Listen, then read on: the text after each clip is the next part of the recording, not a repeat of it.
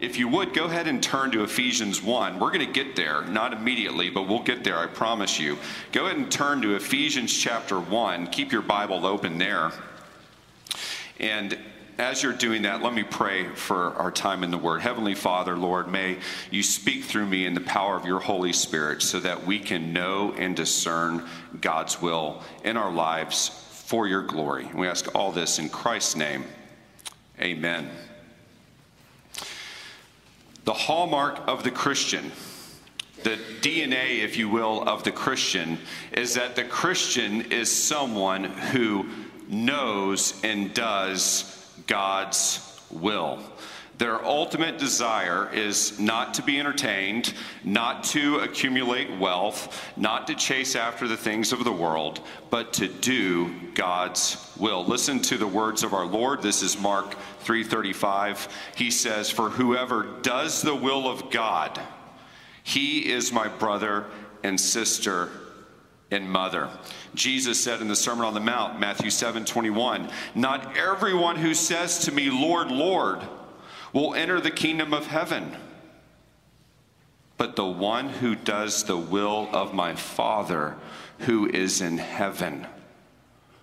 I think the church has forgotten that. You don't just get in because you say, "Lord, I believe in you."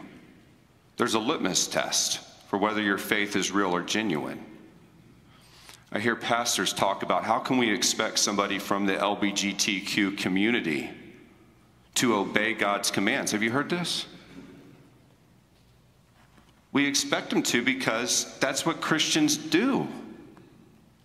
Christians, true Christians, obey the will of God.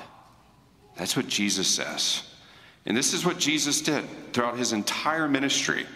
John 4:34, Jesus said, "My food, what I eat, is to do the will of him who sent me and to accomplish his work." Next chapter, John 5:30, "I can do nothing on my own. As I hear, I judge, and my judgment is just, because I seek not my own will, but the will of him who sent me." Jesus, in his humanity, obeyed the will of God perfectly. And the classic example of this, you remember in the Garden of Gethsemane when he went to pray right before he was going to the cross. Remember what he prayed? He said, "Lord, let this cup pass from me, but yet not my will, but your will be done." He submitted his human will to the divine will, because remember, Jesus had two natures, human nature, divine nature, two wills.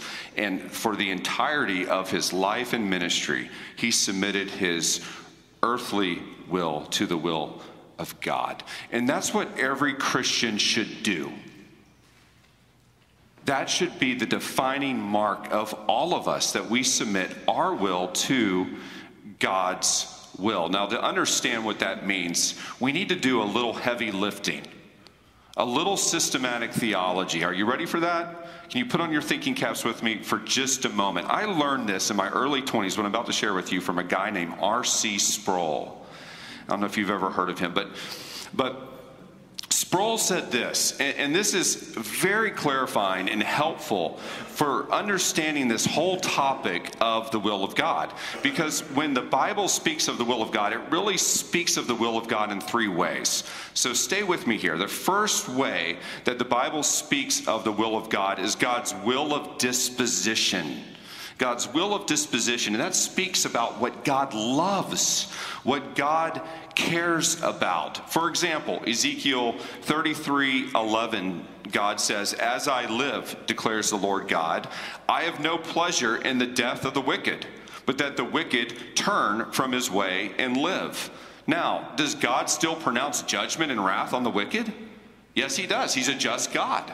But God says, my disposition is I'm not a punitive God who just loves pouring out my wrath on people, but I have a disposition of love towards people. Now, we're not really going to deal with that will aspect of the will of God this morning, but just tuck that away, because that's one aspect of the will of God. The two that we really need to focus on are the next ones, and that is, second, the decretive will of God. Now, a decree, think about this, is a sovereign order that a ruler gives that must be carried out. You remember when Daniel was in Babylon and Darius was deceived by his wise men in his court, and Darius made a decree that anybody who prays or worships to another god besides him will be executed. And then the people in the court use that against Daniel. They bring Daniel to Darius. And you remember what Darius says? He says, my hands are tied. And the reason for that is because there's already been a decree that's been made. Well, the way that God governs sovereignly, and God is sovereign, is God governs by divine decree. I once was in a conversation with a chaplain at Marine Corps Air Station Iwakuni. We were in the food court. We were both eating Taco Bell. And he looked at me, he said, I don't believe you. God governs by divine decree? And I said, look right here in Ephesians chapter 1. Look at Ephesians chapter 1, verse 11. Look at the second part of verse 11. God works all things according to the counsel of his will. When he read that, his jaw dropped. He's like, I'm not sure I realized that was in the Bible. And I said, yeah, look up at verse 5. He predestined us for adoption to himself as sons through Jesus Christ, according to the purpose of his will. There it is again. To the praise of his glorious grace with which he has blessed us in the beloved. So Paul understood that God governs and carries out his hand of providence according to his sovereign decree. 1 Corinthians 1:1, Paul says this, Paul, called by or according to the will of God to be an apostle of Christ Jesus. Solomon says, Proverbs 19:21, many are the plans in the mind of a man, but it is the purpose of Yahweh that will stand. David says, Psalm 33:10, Yahweh brings the counsel of the nations to nothing. He frustrates the plans of the peoples. God will carry out his sovereign will no matter what. And nations can scheme and plot. People can strive and strategize. But it is God's will that will carry the day. Always. Always. Now, we're not fatalists like Muslims. We believe that God works that will in concurrence with our actions and choices. So God works that sovereign will in concordance with our actions and choices. You remember what Joseph said to his brothers when he revealed himself to them? He said, you meant this for evil. God meant this for good. Isn't that remarkable?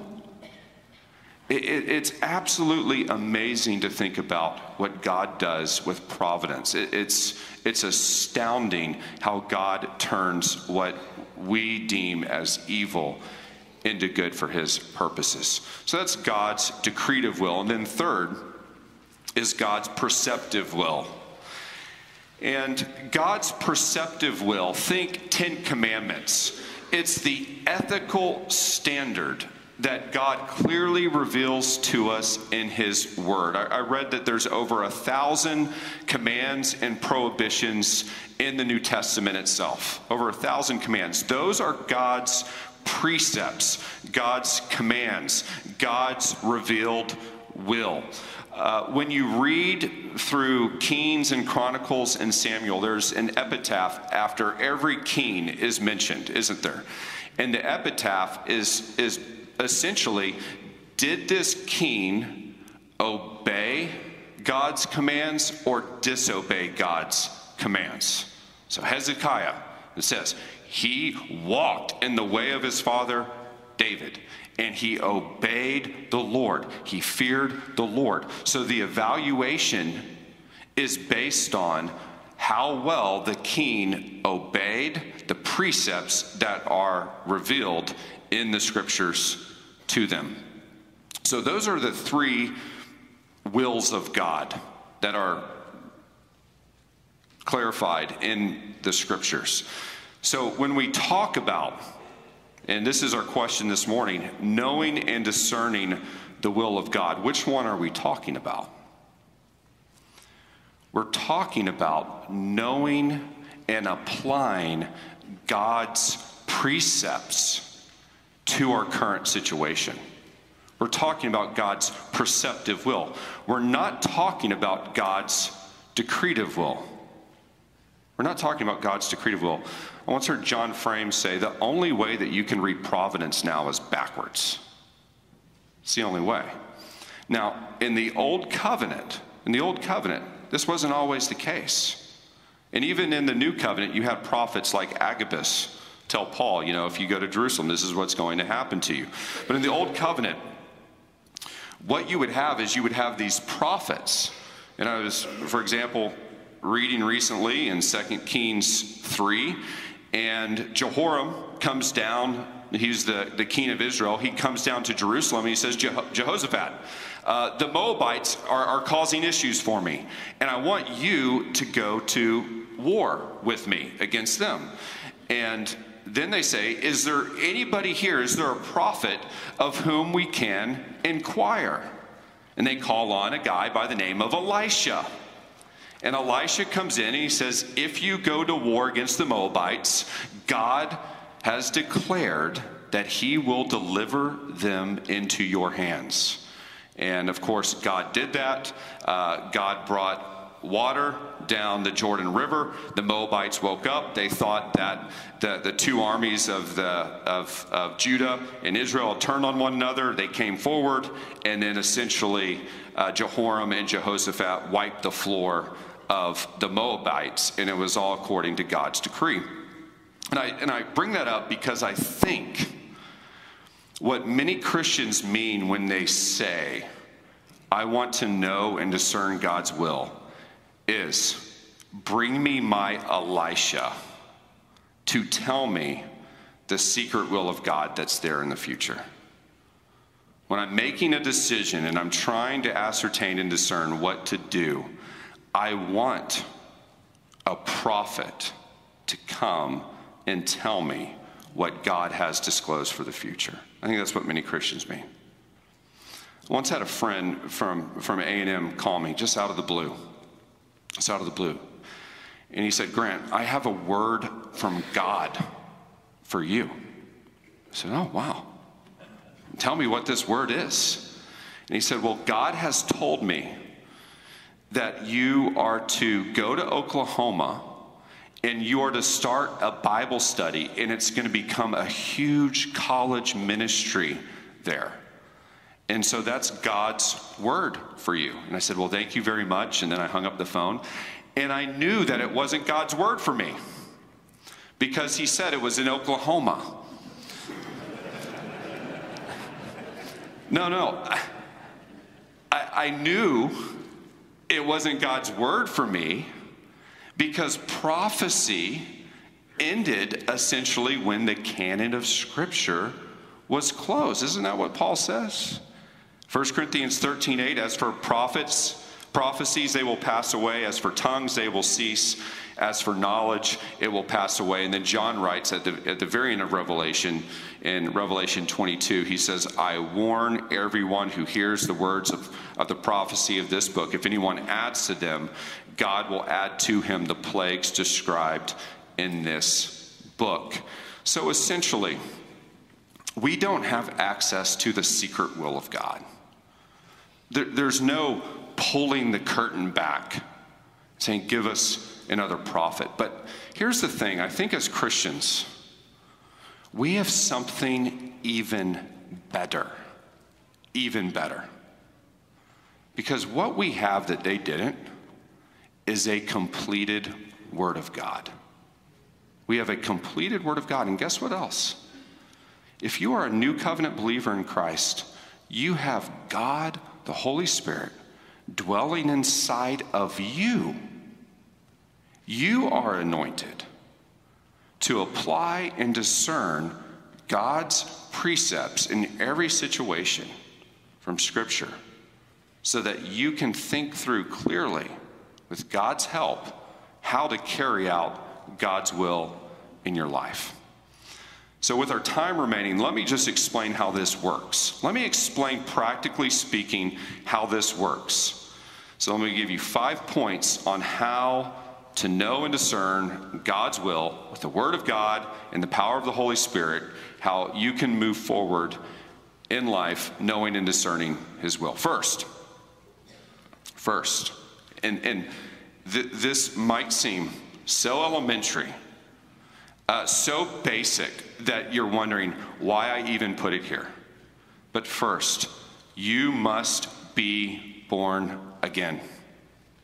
You must, as Whitfield said, be born again.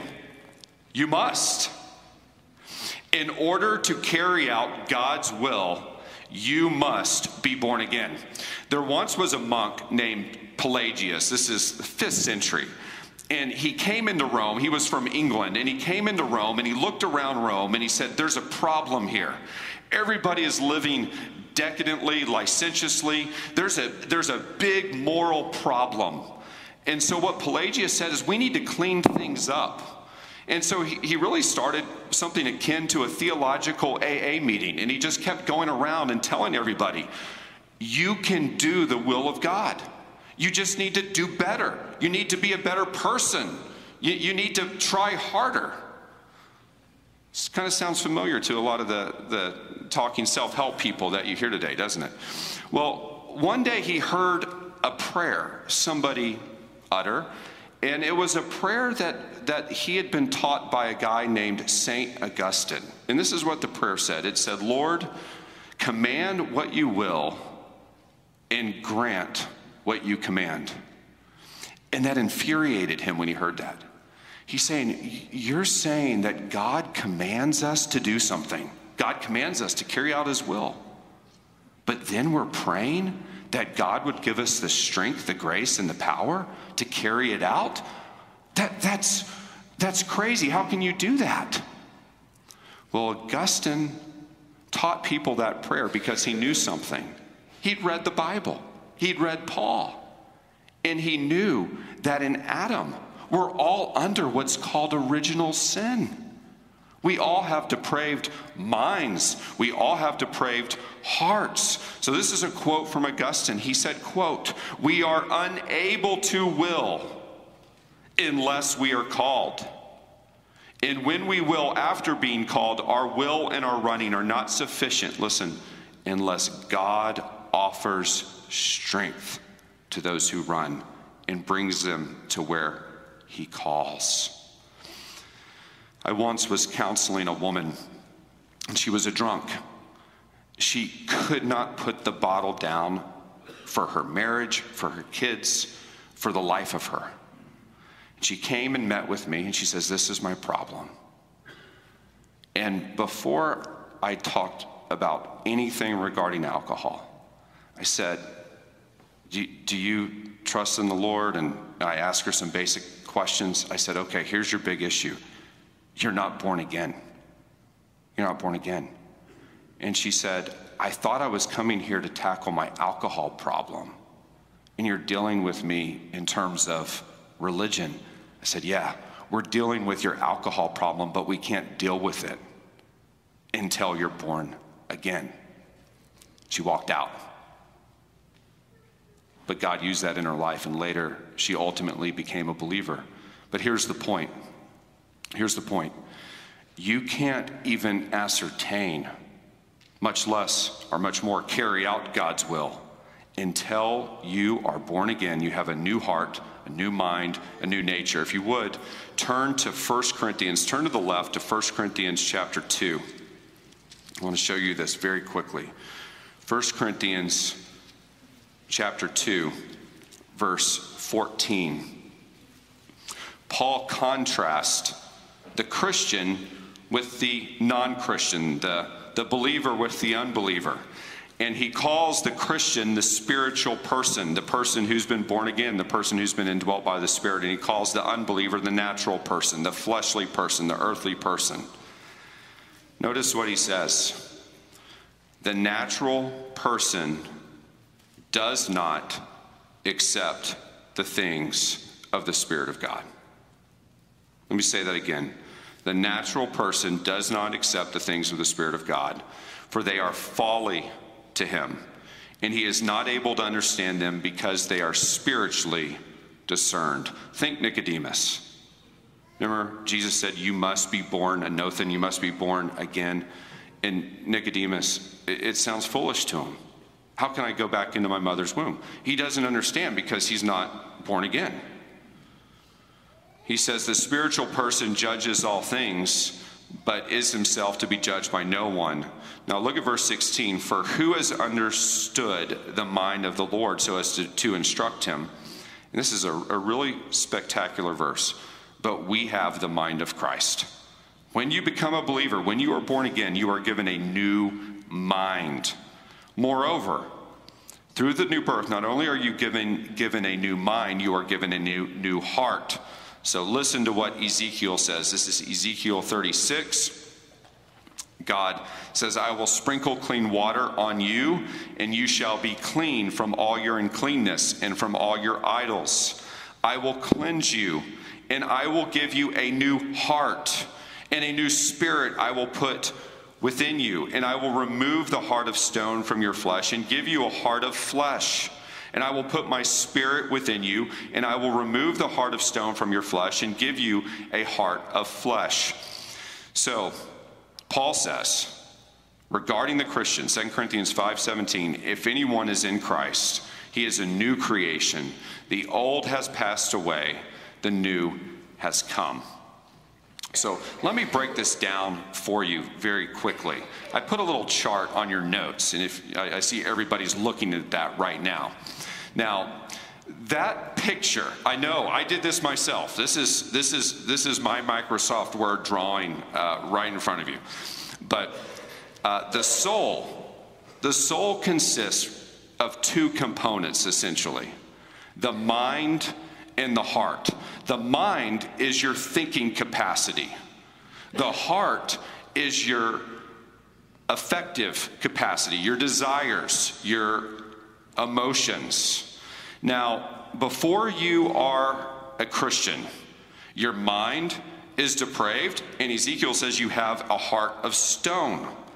Paul says, Ephesians 2:1, you're dead in your trespasses and sins. You have a carnal mind that doesn't understand the things of God, and you have a heart that Jeremiah says in Jeremiah 17:9 that is deceitfully wicked. Proverbs, folly is bound up in the heart of a child. You have a heart that is foolish. And it is the mind which brings beliefs to the heart, which impacts or directs your will. Your will is a function of what you think and what you love. Your will is tied to your mind and your heart. Your will is not just free floating somewhere out there. You do what you think and what you like. Always. Always, 100% of the time. You always do what you think and love. Period. So, in order for someone, this is why it's so important, in order for someone to carry out the will of God, they have to have that new mind and that new heart, so that way their will, their actions, will then be in tune with what God demands. You see that? Okay. Second point in terms of knowing and discerning God's will. You must continually renew your mind. Turn to Romans 12. Romans 12, verse 2. Well, we could spend so much time on these two verses. We're going to have to look at verse 2 very quickly. Do not be conformed to this world, but be transformed by the renewal of your mind, that by testing you may discern what is the will of God, what is good and acceptable and perfect. So first, notice the negative statement. Paul often deals with negatives and positives, the put-offs and the put-ons. Here it is no different in terms of this application in the Christian life. He says, do not be conformed to this world. The word that Paul uses for conformed speaks to an outward conformity. You could say a mold. J.B. Phillips, in his paraphrase of this verse, says, don't let the world press you into its mold. So it's the outside pressing in. That's what the word means. It's the outside pressing in. Think about maybe a fraternity or a sorority on a college campus. I always notice this. The girls in the sororities, the ones in the same sorority, they dress the same, they wore their hair the same, they even talk the same. Why is that? Because there's some outward conformity going on there. The Marine Corps, this is what we try to do with the recruits. When the recruits show up, we cut their hair, put on a uniform, and we try to bring an outward conformity that we hope will impact the inner person. But it's not always successful, because you have Oliver North and you have Lee Harvey Oswald, right? So you can't fully be successful in terms of the conformity from the outside in. But that's what Paul's saying. He says, don't let that outward mold of this world compress you, conform you. And by the way, that word world there is not the word cosmos, which just means earth. It's aion, which means age. 2 Corinthians 4:4, Paul says that Satan is the god of this age.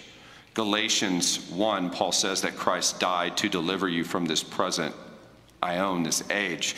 Here's if you're a Christian, you're already a citizen of the age to come, not this age. This age belongs to the devil, Paul says. So what Paul's saying is don't let those schemes of the devil, don't let Hollywood and the New York Times editorial board press you into their thinking. That's what he's saying. But on the contrary, be transformed. This is the positive. By the renewal of your mind. The word for transformed is metamorphao. It's where we get our English word metamorphosis. Here's the difference. It's a transformation that takes place on the inside that permeates to the outside. The same word, metamorphao, is the word that Matthew uses to describe Christ in the Transfiguration. Where Christ goes up on the mountain and he was metamorphao, he was transfigured before them. Matthew says his face shone like the sun and his clothes became white as light. In the Transfiguration, Jesus was showing the disciples who he really was. It was the reality that was on the inside that was shining forth on the outside. And Paul is calling for this transformation of our minds, of our hearts, a transformation that takes place on the inside. Look what he says. It comes through the renewal of the mind. Now, we already saw from 1 Corinthians 2 that when you become a Christian, when you're born again, you have the mind of Christ. You're already given the mind of Christ. But Paul says there's a sense where even though we already have the mind of Christ, it needs to always be renewed, to be recalibrated. It's that Psalm 1 life where you're meditating on God's law day and night. It's Psalm 119:1. Blessed are those whose way is blameless, who walk in the law of the Lord. And the result of this, Paul says, is that you approve, or you could say affirm, or confirm, or prove what is the will of God, that which is good and acceptable and perfect. Now here, which will is he talking about? Will of disposition, will of decree, or will of precept? He's talking about God's will of precept. Because God's will of precept is good, it's acceptable, and it's perfect. Always. Here's what he's saying. He says, as you renew your mind, you're transformed. And then what happens is, as you live your life, you taste and see that the Lord is good. You see his will and you say, wow, walking in purity, this is good. This is acceptable. This is perfect. God's moral law is wonderful. Isn't that Psalm 119? It's like God's commands, they're just amazing. I affirm that they are good and acceptable and perfect. So what you see here in Romans 12:2 is that the transformation begins with the whole person. With the whole person. One of the things that I've learned from Martin Lloyd-Jones, does anybody know who Martin Lloyd-Jones is? Okay, a few of you. One of the things that I learned from Martin Lloyd-Jones, so helpful for me, so helpful. He was a medical physician. He was a pathologist, essentially. And he carried this over into his Christian experience. But he said, you always start with the general and then move to the specific. And that's how the Bible works. That's how Christianity works. Is you start with the whole person, the renewal and transformation of the whole person, not with a specific problem. Oftentimes when people come to me, they say, I'm trying to discern God's will for this situation. I'm struggling with this sin. This is the issue with my children. This is the issue that we're dealing with. That's not where you start. It's not where you start.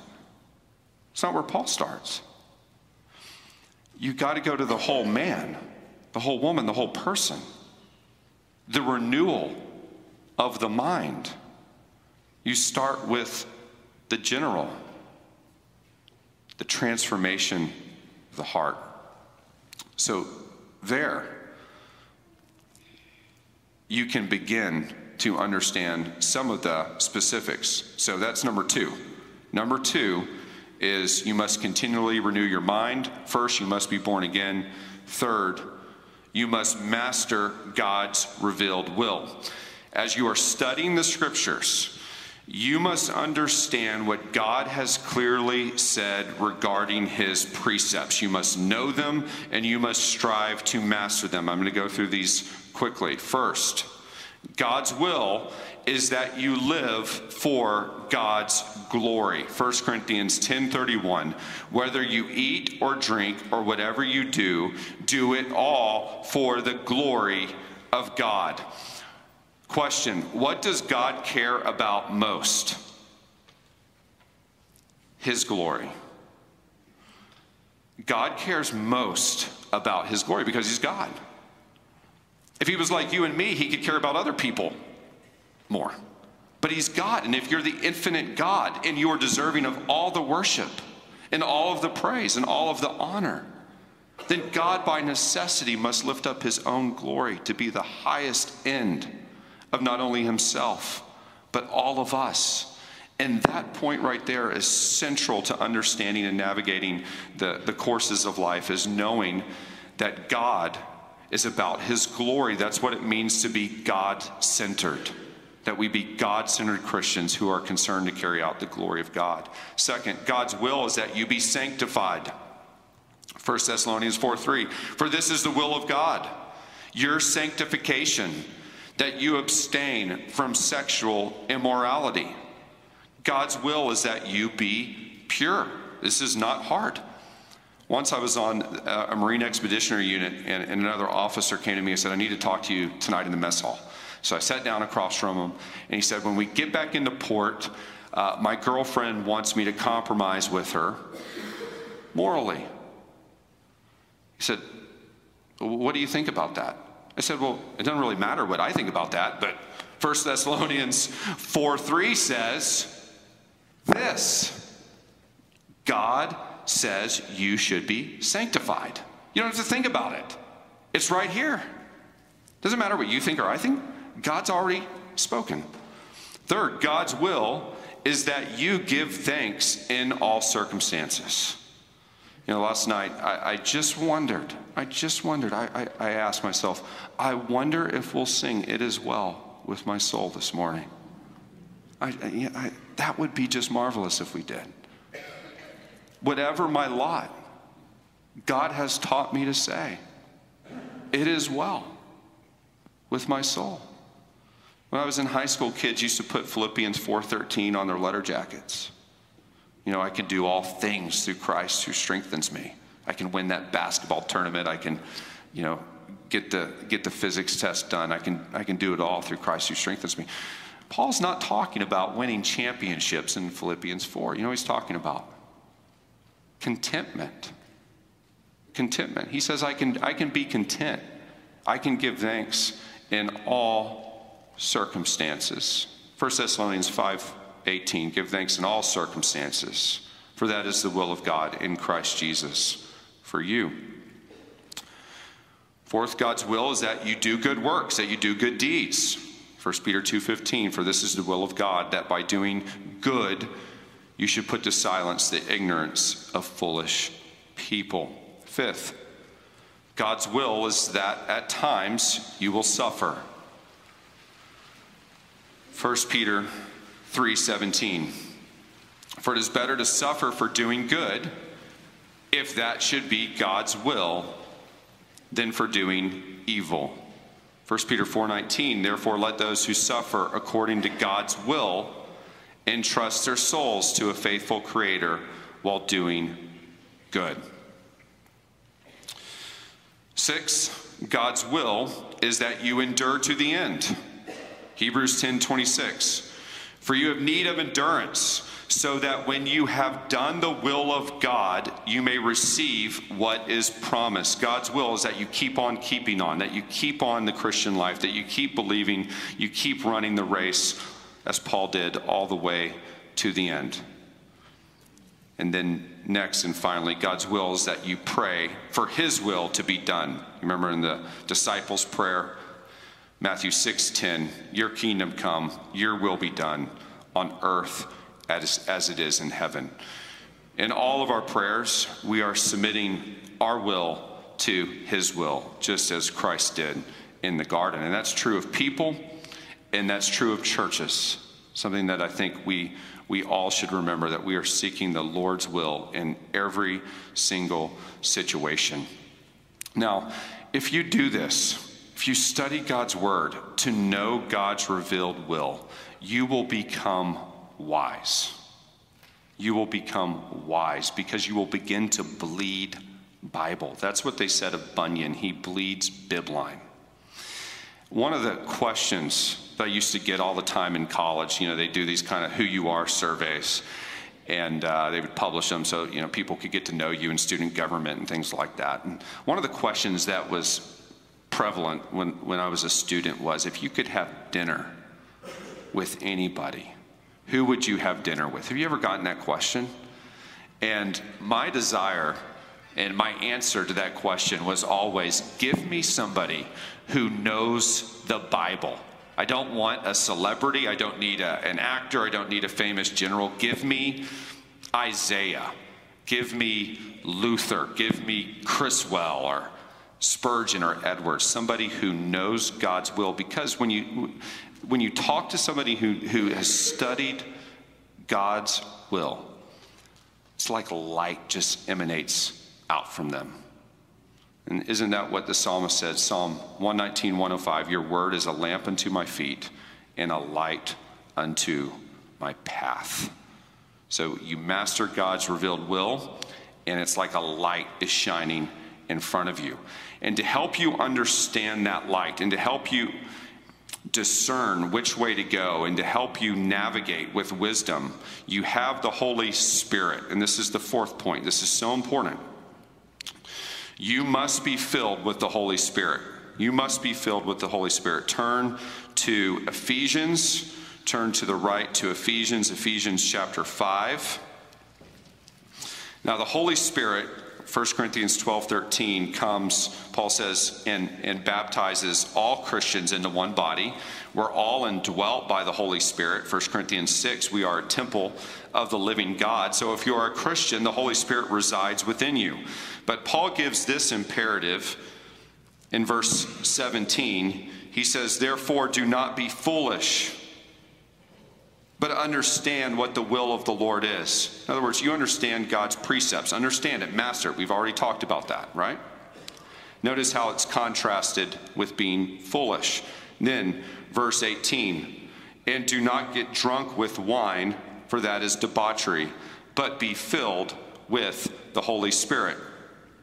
So, verse 17 talks about essentially what you know. Verse 18 speaks about what controls you. And Paul says, look, a drunk is controlled by his liquor. A drunk is controlled by his wine. But you be controlled, you be filled with the person of the Holy Spirit. Now, if you're already indwelled by the Spirit, how can you be filled with the Spirit? Well, this word speaks to essentially what is controlling you. Think about a sail with wind blowing into it. So you have the sail, but the question is the sail oriented properly? And that's somewhat what Paul means here. He says you orient your life according to the Word of God, and then the Holy Spirit will help guide and direct your steps. Now here I want to speak to the experiential a little bit, to the subjective. Okay, because the Holy Spirit does convict you of sin. The Holy Spirit encourages you to do things. The Holy Spirit prompts you. Have you ever been sitting there on the plane and you're sitting there next to the guy or the gal and you just said, wow, I'm under conviction, I must present the gospel to this person. It's the Holy Spirit urging you to do something. The question is, how do you know if it's the Holy Spirit and not the pizza that you ate in the terminal? How do you know? And the way that you know is that the Holy Spirit always works in accordance with the Word of God. Always. Always. He never contradicts the Word. He wrote it. Jesus said, sanctify them about the Holy Spirit in the truth. Thy word is truth. The Holy Spirit uses the truth in you like an airplane uses jet fuel. The problem is that too many Christians don't have enough fuel in the tank. There's not enough truth. They haven't taken in enough truth. So Paul says they're like, in Ephesians 4, he says they're like being tossed to and fro on the waves of this world by every wind of doctrine. Because the Holy Spirit uses the truth that you've taken in, the revealed will of God, those precepts, in order to help guide you. Paul says in Galatians 5, walk by the Spirit and you will not gratify the desires of the flesh. So the Holy Spirit grabs hold of that truth and you become a walking will of God. You know God's will and He convicts you when you don't do it, and He encourages you when you do it. He prompts you to carry out His commands, His imperatives. So that's how the Holy Spirit works in the Christian life, is He uses the truth. He helps you recall truth. And that's why it's so important that you're always meditating on the truth. That's why point 3 was so important, that you master God's revealed will, because that's what the Holy Spirit uses. Now, all of that, points 1 through 4, are about the general, aren't they? We're not talking about any specific decision. We're not talking about fighting any specific sin. It's all general. But if you don't do the general, you're not going to be ready to tackle the specific issue. But when it comes to a specific decision, when it comes to deciding something, fighting a sin, looking to discern God's preceptive will in a specific situation, let me give you these rules for decision making, okay? So you've done 1 through 4. You're born again. You're being transformed by the renewing of your mind. You're learning. You're understanding God's revealed will. You're walking by the Spirit. Now you are making a specific decision. First, pray. Ask the Lord for wisdom. Seek the Lord. Psalm 127, unless the Lord builds a house, those who labor in vain who build it. James 1:5, if any of you lacks wisdom, let him ask God, who gives generously to all without reproach, and it will be given him. If you ask God with faith, he will give you wisdom. Second, wait for the Lord. Wait for the Lord. We pray and then we're too prone to act immediately, but it's important to wait for the Lord. Psalm 37:7 says, be still before the Lord and wait patiently for him. Fret not yourself over the one who prospers in his way, over the man who carries out evil devices. Psalm 62:1 says, for God alone my soul waits in silence. From him comes my salvation. So don't rush God's timing. Wait for the Lord. Third, look for open and closed doors. Look for open and closed doors. In Acts 16, God, the Holy Spirit, closed a door for Paul and Silas in Asia, and then they had a vision to go over to Macedonia. God closed one door, and God opened another door. Often, listen to this. The path that you take in life is the intersection of your godly desire and an open door. The path that you often take in life is the intersection of your godly desire and an open door. And God is the one who opens doors. I think that's obvious. So much of your life is just providence. So much of your life is God. I once heard MacArthur say out at a Shepherd's Conference, he said, 10% of my life is what I planned. 90% is what God did. And that's life. Who you marry, where you end up, where you go. So much is just God. God opens a door. And that door at the time coincides with a godly desire. Proverbs 16:19, the heart of a man plans his way, but the Lord establishes his steps. Fourth, seek godly wisdom. Seek godly wisdom. Because there are people out there, believe it or not, who know God's word better than you do. They exist. There's some out there. And what we're instructed to do in Scripture, this is Proverbs 15:22, he says, without counsel plans fail, but with many advisors they succeed. And it's amazing to me how somebody who knows God's precepts, when you approach them with a problem that you've been dealing with, how God can use that person to speak truth into your life where everything just becomes clear, crystal clear. I remember when I was in college, my sophomore year, I was really praying and seeking the Lord about whether I should go into the Marine Corps or whether I should go straight to seminary. And my father knew I was thinking through this, praying through this, and of course we're in the middle of a war, so all that was on my conscience and about the need to serve, but also my desire to serve the Lord. And so my dad took me out to the Master's Seminary in Sun Valley, California. And we met with a guy named Ray Maringer, who was the director of their admissions office. And my dad said, Grant, tell him your quandary. Tell him, what you're seeking the Lord for. And I said, look, I'm praying through whether or not I should go in the Marine Corps or whether I should come straight to seminary and begin training to be an expositor of God's word, a pastor. And he asked me a few questions. And then he said, let me tell you what you need to do. He said, you need to go in the Marine Corps first, because God's going to teach you about so much about life, about evangelism, about what your people go through on a daily basis. He's going to teach you those things in the Marine Corps so that when you come out and you finally come to seminary, you are going to be loaded for bear to be a pastor. And by the way, most churches aren't looking to hire 24-year-old pastors. So it gives you some time. And, it was funny. Just like that, I'm walking out of his office. I was just thinking, this guy just wrote the next 10 years of my life, the script, He just gave it to me. It was just so clear. Okay, that's what I'm supposed to do. I'm supposed to go serve, and then I'll go to seminary. And that's what I did. And that's what godly counsel can do. It just clarifies everything. 6, act according to godly desires. Act according to godly desires. When you've done all these things, you simply do what you want to do. Psalm 37:4. Delight yourself in the Lord, and he will give you the desires of your heart.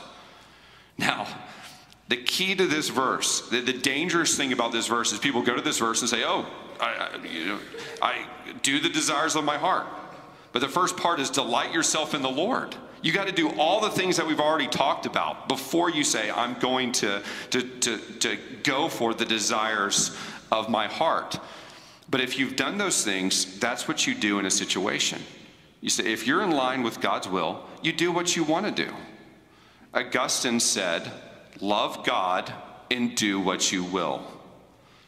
So the idea is that your love for God will help guide you as you make decisions.